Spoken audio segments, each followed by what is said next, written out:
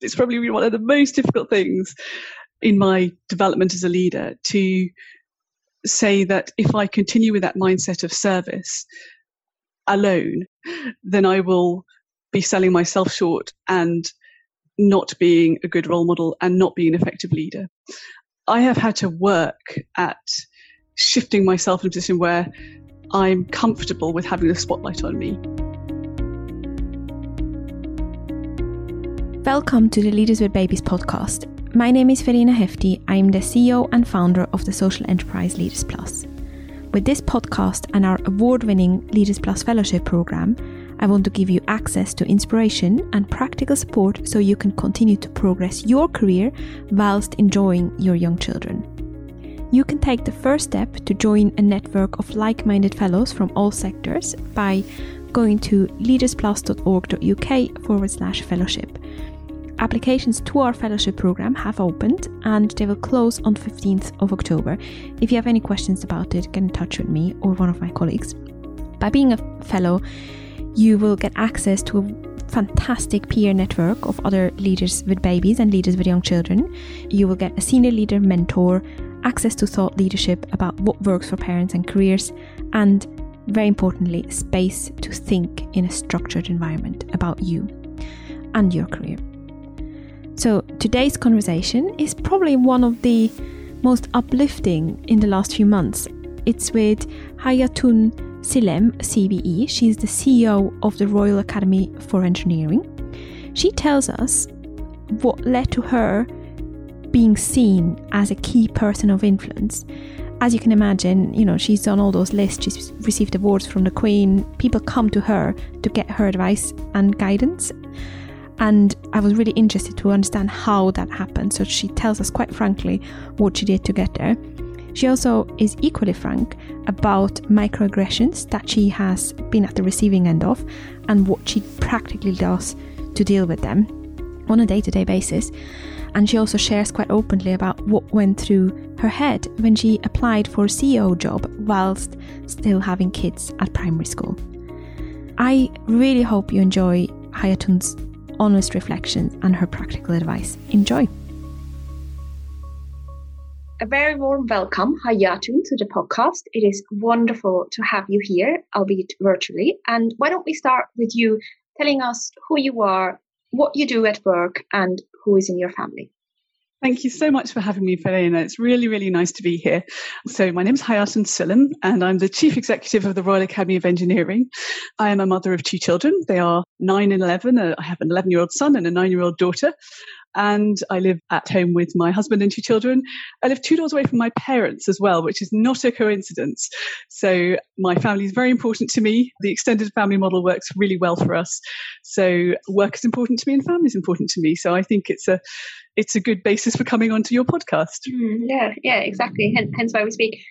I'm really interested in your story. Well, actually, let me ask you this way. When you chose engineering as your field at the very beginning, which I'm imagining is quite a male-dominated environment, did you think about it being a male-dominated environment and the potential impact on family life, or was that not on your horizon at all? Yes. Well, the honest truth is that I started out as a biochemist, not an engineer. So I did my undergraduate degree and my PhD in biochemistry. And actually at that level, biochemistry is not male dominated. At the upper levels, certainly when I was doing it, it still was to some degree. But there were more women than men in my student cohort. But I was already at that point acutely aware of being different. So actually my sense of being different to those around me started very, very young. So I come from a very mixed ethnic background. My father is Cape Malay, he's from South Africa, but it's a mixed ethnicity. My mother's half Indian, half English. And I grew up in a very, very multicultural environment where probably some of my earliest memories are of thinking about the right language to use or the right way to dress or the right way to behave in particular social groups. So that sense of being different to those around me has been a very profound part of my experience. And it continued through school. Sometimes it was to do with cultural differences. Sometimes it's to do with socioeconomic group. I came from a family with loads of allergies. You ate strange food. There are many, many dimensions to it. So yeah, that sense of being from an underrepresented group, as I would now term it, was very, very deeply ingrained in me. It didn't ever cause me to think about whether my move into engineering was ultimately a good thing to do or a bad thing to do. I think because my entire experience is that whichever group I'm in, I'm not in the majority. And so it didn't put me off in any way.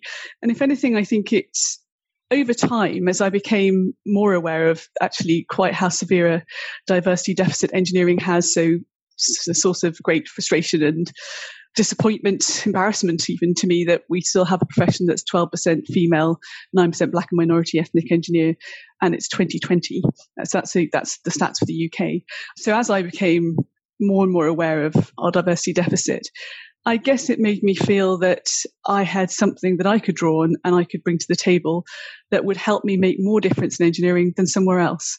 It's quite a deep theme for me, so I'm happy to talk more about it if it's of interest. Mm-hmm. I think it's really interesting. So actually your early experience of being diverse wherever you went, whether within your own family, because there were so many people from different backgrounds, or more widely, actually that strengthened you when you then went into that more traditional, and as you say, quite white, quite male environment of engineering. Interesting. And did you ever experience any concrete? I mean, I started to get interested in microaggressions recently, and I'm just interested in your experience. Did you experience any being made to feel awkward, or any microaggressions because you were a woman, or because you were from an ethnic minority background, or because you were a parent? Oh, yes. Yeah. Oh. I mean, I never thought about them as microaggressions. The way I looked at them were that people make assumptions. So if you come from multiple underrepresented groups, you have a great insight into the extent to which we all make assumptions every day of our lives. And mostly we don't notice it. And every now and again, something catches us out. So for many, many years, I have chosen not to wear a kind of plain black suit, or a black suit with a white blouse or something like that, because I would routinely get mistaken for somebody who was part of the hospitality team. People's assumptions about me were very much that I was there for some purpose other than the actual job I was there to do. So I'll give you a specific example. Well, I've had many people asking me where Dr. Sillem is when I turn up. My name is very gender neutral. The title doctor means that people don't realize that they have made an assumption about whether I'm a man or woman until I'm standing in front of them, and all of a sudden it turns out I'm Dr. Sillem, not who they were expecting. I've had people ask me whether I'm Dr. Sillem's PA. I had an example that was actually it's very interesting. It's a reminder that we should never be complacent about the way assumptions and judgments work. I was going into meeting room. I was going to chair the meeting whilst we were waiting for someone to arrive. And I went to get myself a cup of tea, and somebody said to me, "Oh, good, there's someone here to pour the coffee." So I thought, all right, well, I'm not going to make a scene at this point. Here we go again. And I said, well, I'm having tea. The coffee's just there. Then I realized when he went to get the coffee that he had a disability that meant that he needed assistance pouring the coffee. So he had made one assumption about me, and I'd been so focused on that I had not realized I'd made an assumption about him. And I just think it's a really important point when it comes to how to be inclusive, that you should never assume that you're on the side of the good guys. You know, our brains are amazing. They're really good at making connections between disparate things. That's one of the wonderful features of the human brain. But sometimes those connections that are made are incorrect. Sometimes they're actually damaging to people. And so trying to just be aware and to notice when we have made assumptions and judgments that have turned out to be wrong is, I think, a really good basis for becoming more inclusive. So those are just a couple of examples of the sorts of microaggressions that I've experienced and been guilty of. Yeah. And I think that's such an important point, in that we really all can be guilty of them. But did it impact your confidence at all, or how do you deal with that in the moment? And I presume it's usually unexpected, unless you literally do stand with a white blouse behind in a tea corner. How do you deal with it? Well, I guess I'm somebody that likes to focus on the positive. I sometimes describe myself as a relentless optimist, and I probably consciously try to not spend a lot of time expending negative energy.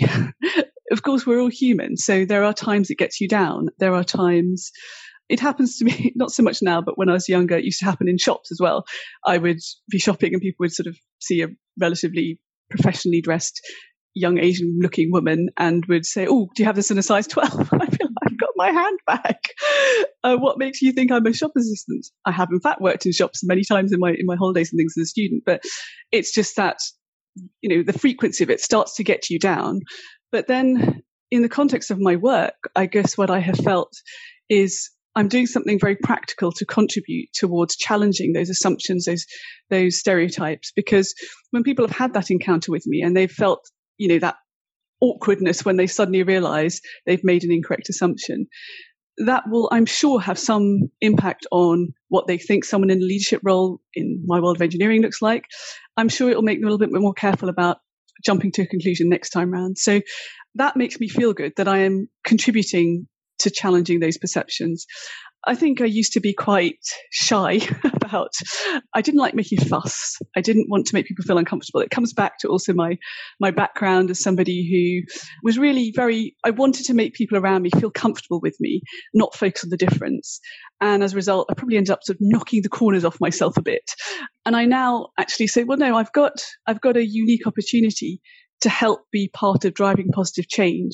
So I talk a lot more. I mean, I never would have talked like this a few years back, never in a million years. I don't think I'd even have had the self-awareness to reflect on how that experience had shaped me, or even to have been able to answer your question about microaggressions. But I now think, well, gosh, I've got a platform, I've got a voice, and I've got life experience that can help me contribute to our collective understanding and to challenge some of those habits and those ways of behaving that might be harmful to other people that we just don't notice. So in that sense, it's been fine. I mean, there were times in my career where if you'd asked me that, I probably wouldn't be able to say that. I sometimes talk about the invisibility cloak. So the experience of, sitting in a senior level meeting and just not being able to get your voice heard. It got so bad, I developed an actual technique that I designated the placeholder technique to try to get my slot in the conversation. So, it was that bad that I used to consciously use this technique, which was to intentionally interrupt someone when they were speaking and then immediately withdraw and apologize and say, "Oh, I'm so sorry." And then people knew that you wanted to come in next. And sometimes you had to repeat it. But eventually it worked because people would look to who's this person that keeps interrupting, and you'd have your chance to speak. So it has been a genuine part of my experience. But what I've found time and time again is people don't do it with malice. And once people become aware that that's your experience or that that's the effect they're having on you, they are genuinely sorry and want to do better. I have found very, very few, if any, experiences of people who don't care about the impact that they're having. So I'm an optimist. I believe in problem solving and doing constructive things. And I think that helps. And I have so many fantastic people around me who are all inspiring me and contributing to this wave of positive change that makes it a lot easier. I'm not alone doing this in any way. So it sounds like you're not actually calling a meeting with the person who's done the microaggression and have a big discussion about it. But what you are doing is you have a small interaction or make a small comment that makes it very clear that they have done something that isn't quite in line, like when they keep talking and never let you put your word in. But it sounds also like that your message is to not let anything slide because you need to challenge. Yes, I think whatever the assumptions are. Am I understanding that right? Yes, I think it depends on the context, and also I have changed a lot. So I think if you're in a leadership role, you have responsibility. So that's probably the thing that caused me to stop saying, "Oh, they didn't mean it. Oh, well, I'm not going to call them out on it because, that would be awkward for them." When I realized that sort of behavior was actually making it harder for people who I was responsible for, people who are more junior than me, to feel comfortable, to feel accepted, to feel welcome. That's the point at which I said, no, I need to be able to speak up and speak out. And so now, if I hear or see a microaggression, I will always try to do something about it. Now, sometimes it's appropriate to tackle it in a public context directly, immediately, but other times I will do that privately. It's a promise to myself that I will always try to make sure that I do address it, because I think otherwise you're not using your privilege as somebody in a leadership position responsibly. And my personal preference is always to be polite and courteous and professional in how you deal with it. But I don't judge somebody who feels emotional and feels that they want to express it in a different way, because we're all affected differently by these things. And I think you have to behave in a way that's authentic to you. But I do think that for leaders, you have an absolute responsibility to think about the experience of people in your team. It's very inspiring that you are holding yourself accountable to doing it every single time, even though I bet sometimes it would just be easier to not say anything or not raise your eyebrows. Well, I'm sure I miss occasions, so I'm quite sure that there will have been times I've missed it. But wherever I've noticed it or it's made me feel uncomfortable, yes, I have a promise to myself to do something about that. And what's your view on the difficult woman concept? You fear being seen as, or did you at any point in your career fear being seen as the difficult woman, in quotation marks? So I guess my personal background, if you like, my sort of family culture, my ethnic background has everything, all these things shape you in different ways. And I was, I think, shaped to be very, very, very respectful of authority and to be somebody that is very comfortable in the idea of service. You know, you're there to serve. And I have found it extremely hard. It's probably been one of the most difficult things in my development as a leader to say that if I continue with that mindset of service alone, then I will be selling myself short and not being a good role model and not being an effective leader. So I have had to work at shifting myself in a position where I'm comfortable with having the spotlight on me. I was naturally far more inclined to be somebody who sat silently beside the person who was the center of attention, helping make them look better.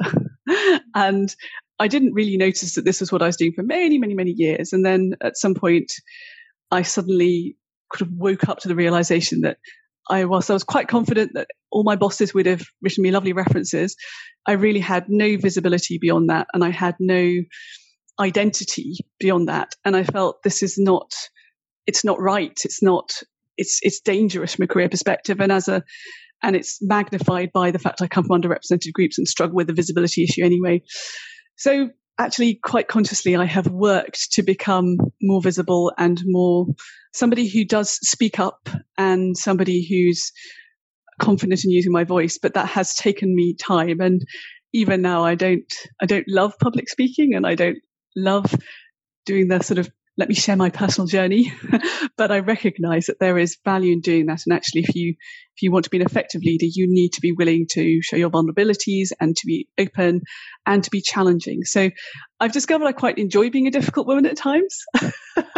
I didn't know that would give me the satisfaction it does.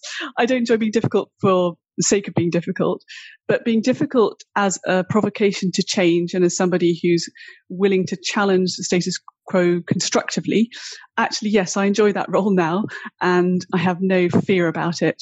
And as I sort of alluded to, I think it's part of being an effective leader who's kind of leveraging the personal life experience that I have. And has it got easier over time?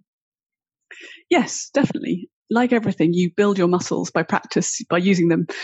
Part of it's just, you've got to sort of find your voice. You've got to learn how to be true to yourself, but perhaps emphasizing different qualities within you that you haven't brought to the fore previously. I found it an odd experience to merge my personal, more private life with my professional life, because I found that when I became the CEO in particular, people wanted to know about my backstory and my family. And as somebody who'd always actually found it helpful to compartmentalize my life, it's one of the things that very much helped me to be an engaged mother and an engaged professional. I found that not comfortable when I started, but like everything, you start to find the words or the narrative that you feel works for you and is engaging for people outside. You start to realize that you can have different modes of operating. I very much, in fact, I've used the term before. I believe in work in progress leadership. I'm a work in progress leader and I'm proud to be so, because I don't think that, we need to aspire to this kind of superhero, bulletproof, I can do everything. I can't do everything. There are lots of things that are still really hard. Some things I can say, look, I'm much better now than I was 2 years ago. Mm-hmm. Some things I don't yet know I need to improve on. But that's for me, a much more relatable style of leadership, empathetic, inclusive, not feeling the need to be an alpha leader, but rather somebody who is seen as committed and doing their best on their path of self-improvement, happy to learn, not afraid of having humility. Those are all things that I hope people would recognize me as a leader. Brilliant. I want to pick up on the point around visibility that you've mentioned. So you are clearly someone who people come to. You're seen as an expert. You've got orders from, what was it again, a OBE or? Got a CBE years honours list.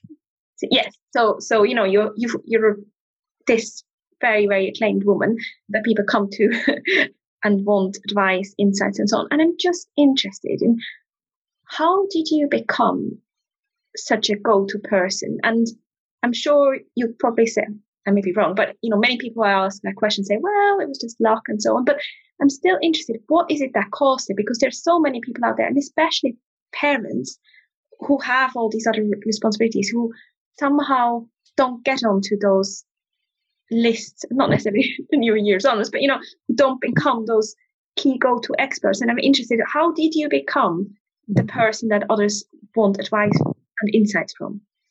Verena, that's a great question, and I'm glad you've asked. I think a lot of people are shy of asking questions like that, but it's really important to talk about this stuff. So I talked about this issue I felt with invisibility. I felt I wore this invisibility cloak. And I also hinted at the fact that this became increasingly apparent to me. And I thought, it's not a good thing. I have to take some action. And if you flip it forward to the point at which I was appointed as Chief Executive of the Royal Academy of Engineering, that's a point at which the total reverse happened. And I suddenly felt like I was wearing a hyper-visibility cloak.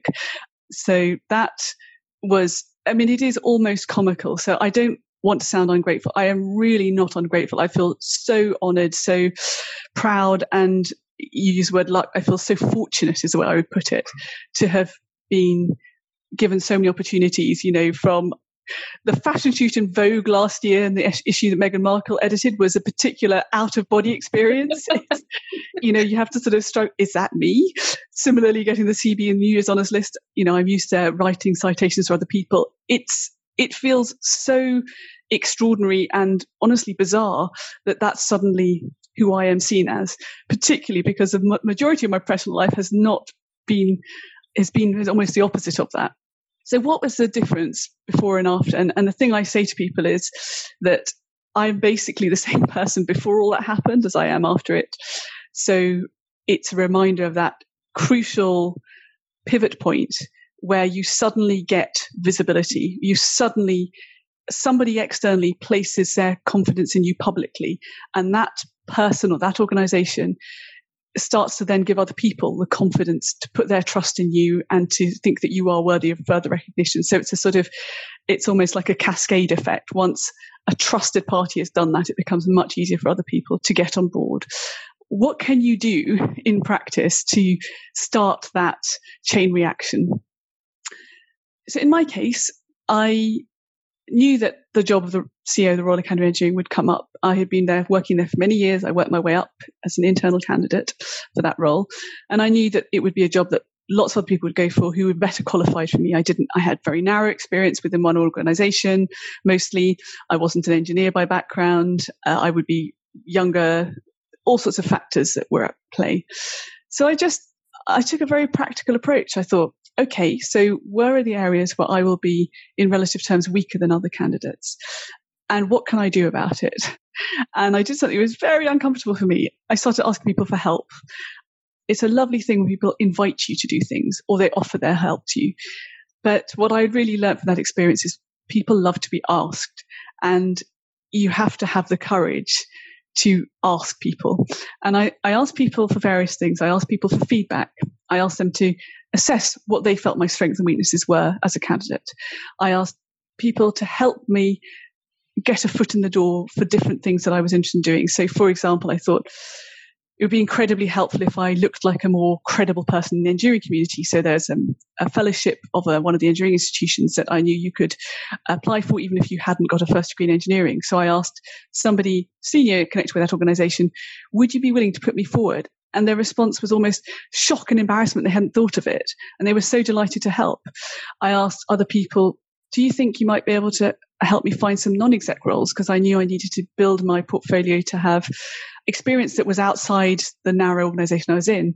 And again... Sorry, we might want to say non-exec roles means being a director, as in sitting on a board of another organisation. So that's what you ended up doing through help.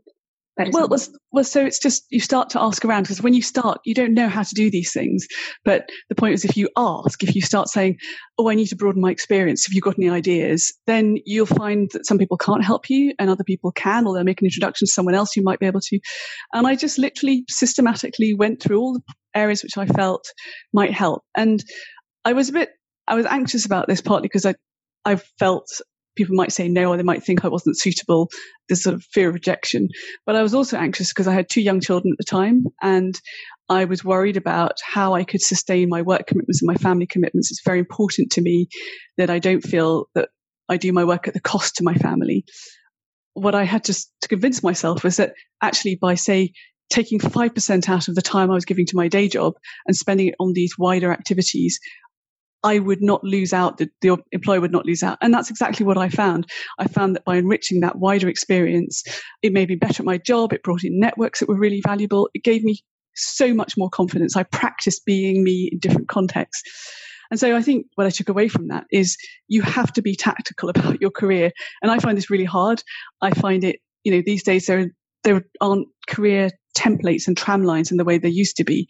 So just figuring out what's going to be a place where I'll thrive, where will I find a working environment which will allow me to flourish, is quite hard. And you need to talk to people a lot to even identify those opportunities. And then you need to be tactical and pragmatic about thinking, how do I give myself the best chance of being in line for those opportunities?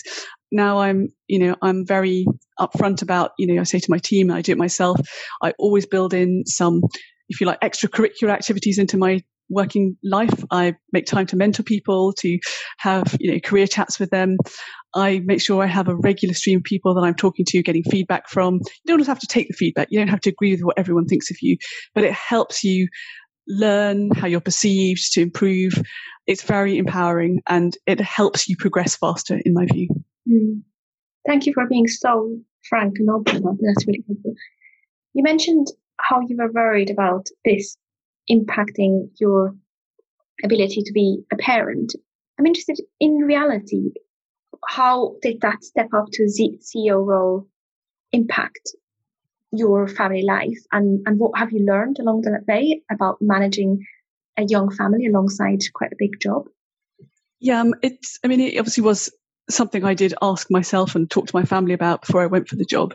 I'm lucky in that I've always had a sort of, we joke in the family that nobody thinks I'd be a better mother if I stayed at home more. So it's a kind of, it may not sound like a great compliment to me, but I think it's good. You just have to recognize who you are. And for me, I am better when I'm fulfilled, intellectually engaged. I don't feel it's a zero-sum game in that respect.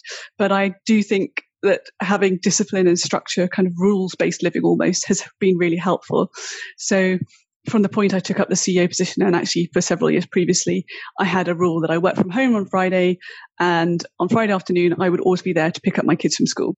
And it sounds like something really simple, but the fact that I really hardly ever break that rule is important. I also decided quite early on in being a working mother that I wanted to really cut back on travel. So I do a lot of late nights. So before this period of lockdown, I would typically have probably 2 very late nights and then leave the office not before 7 o'clock on the other 2 nights. So, I do long hours. That's fine, because my family we all expect that that's how it'll be Monday to Thursday. But they all expect that I'm there in the morning for breakfast and I can help them get ready for school. And then they know on Friday I'm available, and during the weekend I will prioritize them. So by having that rhythm, it really, really works. What is harder is when something breaks a rhythm. And my husband works as well. We're very lucky that my mum is a great support in just helping the equation add up, making us able to be a bit flexible, for example, if someone is ill and so forth. But it's always, I don't think you ever feel you have it perfectly. Accepting imperfection is just necessary. And I'm not someone who spends a lot of time feeling guilty. I rather focus my effort on just trying to make sure I learn from whatever doesn't go the way that we hoped it would, or the way you planned it would, and to build that into how I tackle it next time round. And that's, for me, a realistic view of life. I don't think if I didn't work that I would not have these dilemmas and these feelings of inadequacy, or these feelings of, frustration, things aren't going according to plan. I think they would be there anyway. So I'm feel immensely fortunate that I get to commit to a job where I get that fulfillment. The kids also feel, I think, proud and interested in what I do. Actually, strangely, the period of lockdown has made them really connected with what I do. My 9-year-old daughter has become my almost full-time Zoom assistant. But it's actually lovely for them to see, well, what does she do all day? And to learn more about that.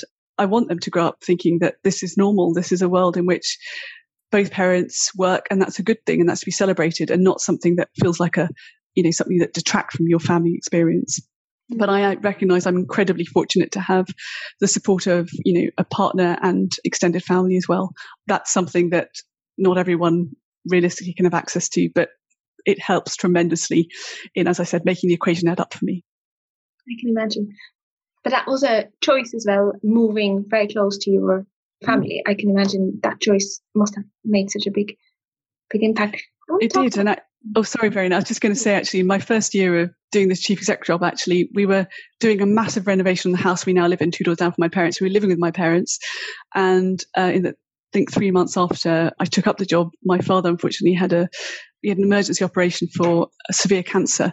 And so the experience of living directly with my extended family at that time was actually really important for both supporting my parents and feeling like we could play our part in that. Of course, still committing to a big new job, but it was a fairly demanding year. I can imagine. It sounds very intense.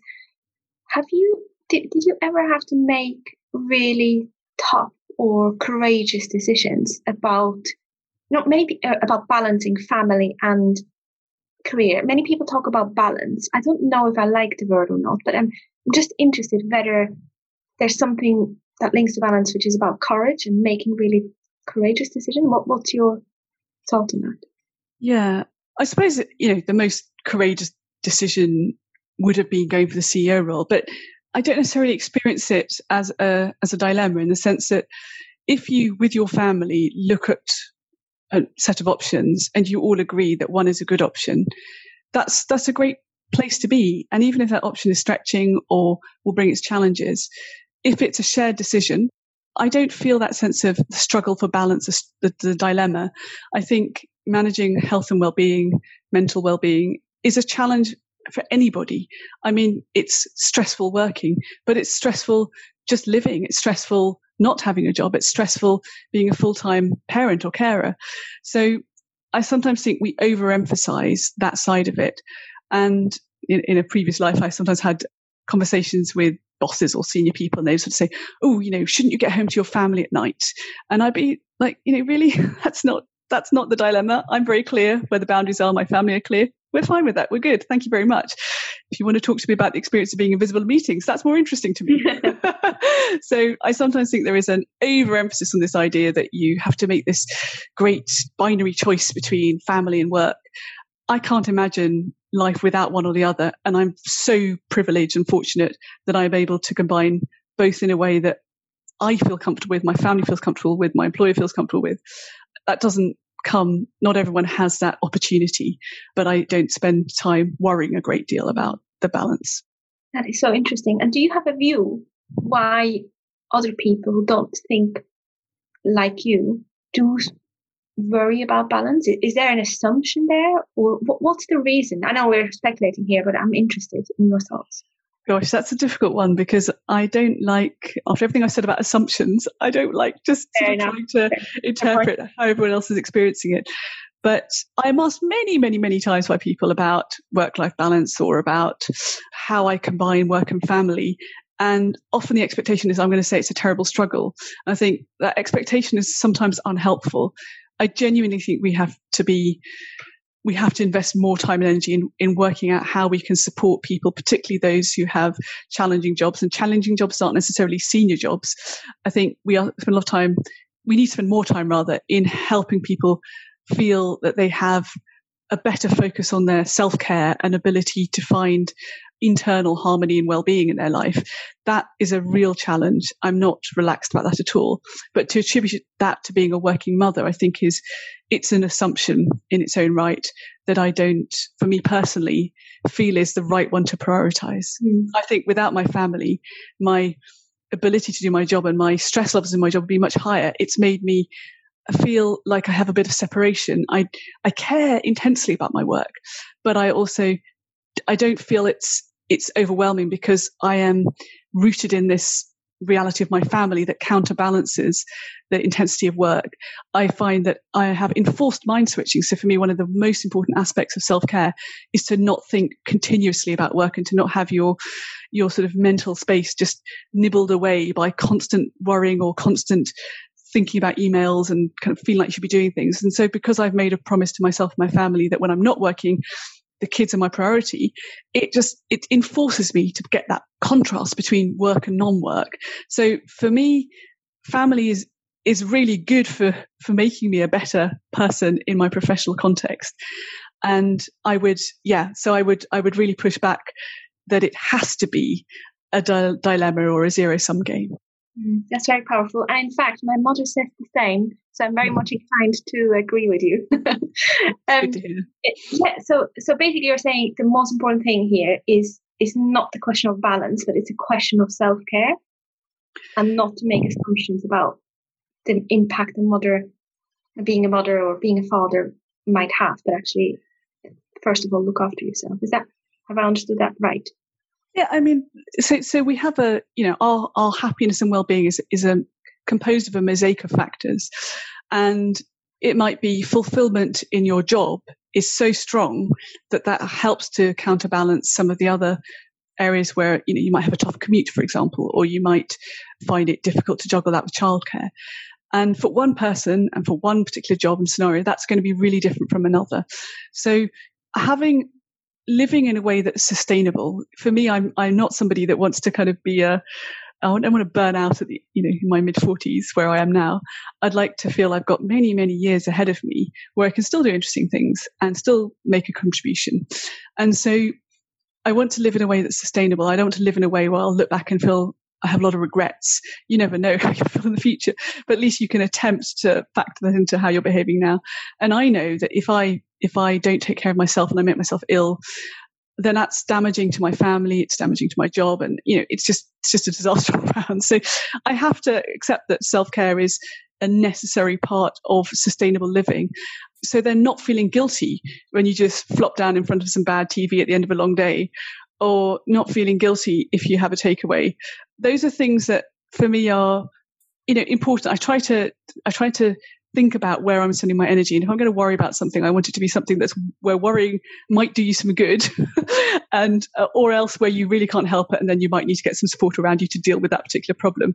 But I could literally at any point in my day, any day, find 10, 20, 30 things to get myself worked up about. And if I put my energy into just thinking, what if, oh my gosh, wasn't that annoying? I don't have any energy left to do the things that matter. So I make it sound all very, it's all very smooth that I've got this covered. I haven't. I'm a work in progress person. But I do think living consciously helps you to figure out how to make that equation add up. And actually, one thing I should mention that has been amazingly important for my overall sense of well-being and actually career progression too has been having great people in my network. So I'm very fortunate to have a good peer network. And there are some people that have been so influential in my development. So I actively do peer coaching with a very small set of people who have, I would say, they have empathy because they are on comparable career paths, maybe same sort of stage in their personal life. And we bring problems to the table. We talk about them. And that helps me tremendously because I think, you can't do big jobs or small jobs and not expect to have problems. So having constructive ways of dealing with them helps you to not be defeated and not be dragged down by the sense of overwhelm. And so I use peer coaching and peer support as a sanity check, as a health check, and as a practical way for helping kind of crunch through those tricky things. And those peers have been amazing for sometimes calling me out when I'm not trying hard enough, or when I'm just sitting there having a whinge-a-thon. They don't always just say, oh, you're great. Oh, yeah, I'm so sorry. Sometimes they give me tough love, but that really, really helps. And I would strongly recommend that whatever career stage you're at, find those people who can be in your gang, people who will support you and support you with a sort of realistic mindset and help to challenge you when perhaps you're not being ambitious enough for yourself, and to learn from, see how they're tackling things in their lives, their professional lives. That peer network, I think, has been an amazingly influential part of my development. I couldn't agree more. You've pretty much just summarised the reason why I set up Leaders. We run this leadership program where we bring together leaders with babies and leaders with young children, and that's exactly it. And actually, the evidence also supports that, especially women progress up the career ladder much better if they do have a trusted, diverse network of people that they can draw on. Yeah, I'm really. Well, thank you for what you're contributing to that. I think that's really. And it can feel like when you've got young children, you haven't got time for it, but actually, you should always make time for this stuff. It's this is where you have to sort of have the self-belief to say, if I spend an hour every 2 weeks just hanging out with people who are good for me, I'll be better at my job. Nobody loses. Absolutely. This has been incredibly thought-provoking, but I know we're coming up to the end of our time. Is there anything else we haven't talked about that you really want to make sure listeners hear? Well, I suppose there's one thing I'd like to say, because, of course, I work in engineering and we've talked about the experience of being in underrepresented groups in engineering. And we have a big mission, which is to try to make sure that more people from more backgrounds start to see a future for themselves in engineering. And so we have a campaign called This is Engineering, which aims to reposition engineering in the minds of young people, but also their influencers. And parents are such an important group of influencers of the decisions of young people. And I know that your listeners are people who are thoughtful and interested in how they can contribute positively to the world around them. And I would just love everyone to feel that the challenge of diversifying engineering is something we should all care about, because engineers shape the world we live in, whether or not we notice it. They design and they deliver the infrastructure, both the physical infrastructure, but also the digital infrastructure that we all rely on every single day. So much of what we use in our lives has been designed by an engineer, made by an engineer. And so it's super important that people who are shaping our world reflect the society that they serve. And unfortunately today, that's not the case. So I would just love to leave your listeners with the thought that they can be part of a positive change that we're trying to effect, which is that people feel engineering matters and engineering is for everybody. There's lots of evidence out there about all the reasons it's a great career, but it's also just a fantastic way to feel like you're making a positive difference to help the cause of humanity. So please think about that when you're talking to your children, talking to your peers, talking to their teachers about careers and futures. And also, actually, we're interested in supporting people who perhaps didn't make that career choice, but who are now maybe in the middle of their career and thinking about what they want to do for the next chapter. Because the reality is we're not all going to have linear careers anymore. We're going to have different career chapters. And perhaps engineering could be one of those career chapters. We need people who bring different life experience, different professional experience into their role. So there are engineering conversion courses rather that are emerging. And again, I think it could be a really great option for somebody who's feeling like they haven't got their niche professionally and wants to try something different. So I can't resist a plug for that, but I hope that's okay with you. Very happy to plug, and I'm sold. So 2 practical things that you'd like someone to do this week. Let's say a parent with a preschool child. What would 2 specific things be that they can do to support your mission? Well, have a look at our This is Engineering campaign. You literally just have to tap into a search engine, This is Engineering. And there's loads of video content there. If you know somebody who might be interested in that, send it on. It's a really simple act, or just it's on social media, just like it or put it on your feed. And then think about how you are going to talk to other people with children and your own children and the people who educate your children about what careers are appropriate for which people. It's not all about gender either. It's about a whole set of factors. But to just do that little internal challenge to your own assumptions you might have made about who's a future engineer. And if you did those 2 things, I would be over the moon and you'd have my undying gratitude. Wonderful. So we will definitely share that via our channels as well. Thank you so much. I really appreciate that. Yeah, really lovely to talk to you, Hayaatun. Thank you so much for your time and the honesty that you've brought to this conversation. Thanks so much, Verena. It's been lovely to speak to you, and good luck with everything. You do fantastic work. Thank you. Thank you for listening today. If you want to connect with Hayaatun, You can find more about her work at the Royal Academy of Engineering by following at RAENG News on Twitter, and of course do check out the hashtag that she mentioned. If you are obviously looking to connect with this type of group of peers that she describes, then do have a look at the Leaders Plus Fellowship. The reason why I called it fellowship is exactly because when I set it up, I wanted it to be at the core, this community of really supportive people who are ambitious and who share some of the similar aspirations for their lives, but are all very different. So yes, if you do want to get involved, then have a look at leadersplus.org.uk/fellowship. Applications will close on the 15th of October, but it's probably not a bad idea to get your application in earlier. Yeah, and so I have had an ambition to make a difference to 1,000 listeners by the end of September. We're already quite a good way there at the moment. Each podcast gets listened to probably about 800 or so times per podcast episode. So I really would like to reach 1,000. So if you can help, then it would be wonderful. So do share it on social media and definitely subscribe to the podcast. That really helps with this technical search engine stuff. And yeah, also leave a review because that helps. So thank you in advance for your help and really appreciate you listening. Until next week. Bye.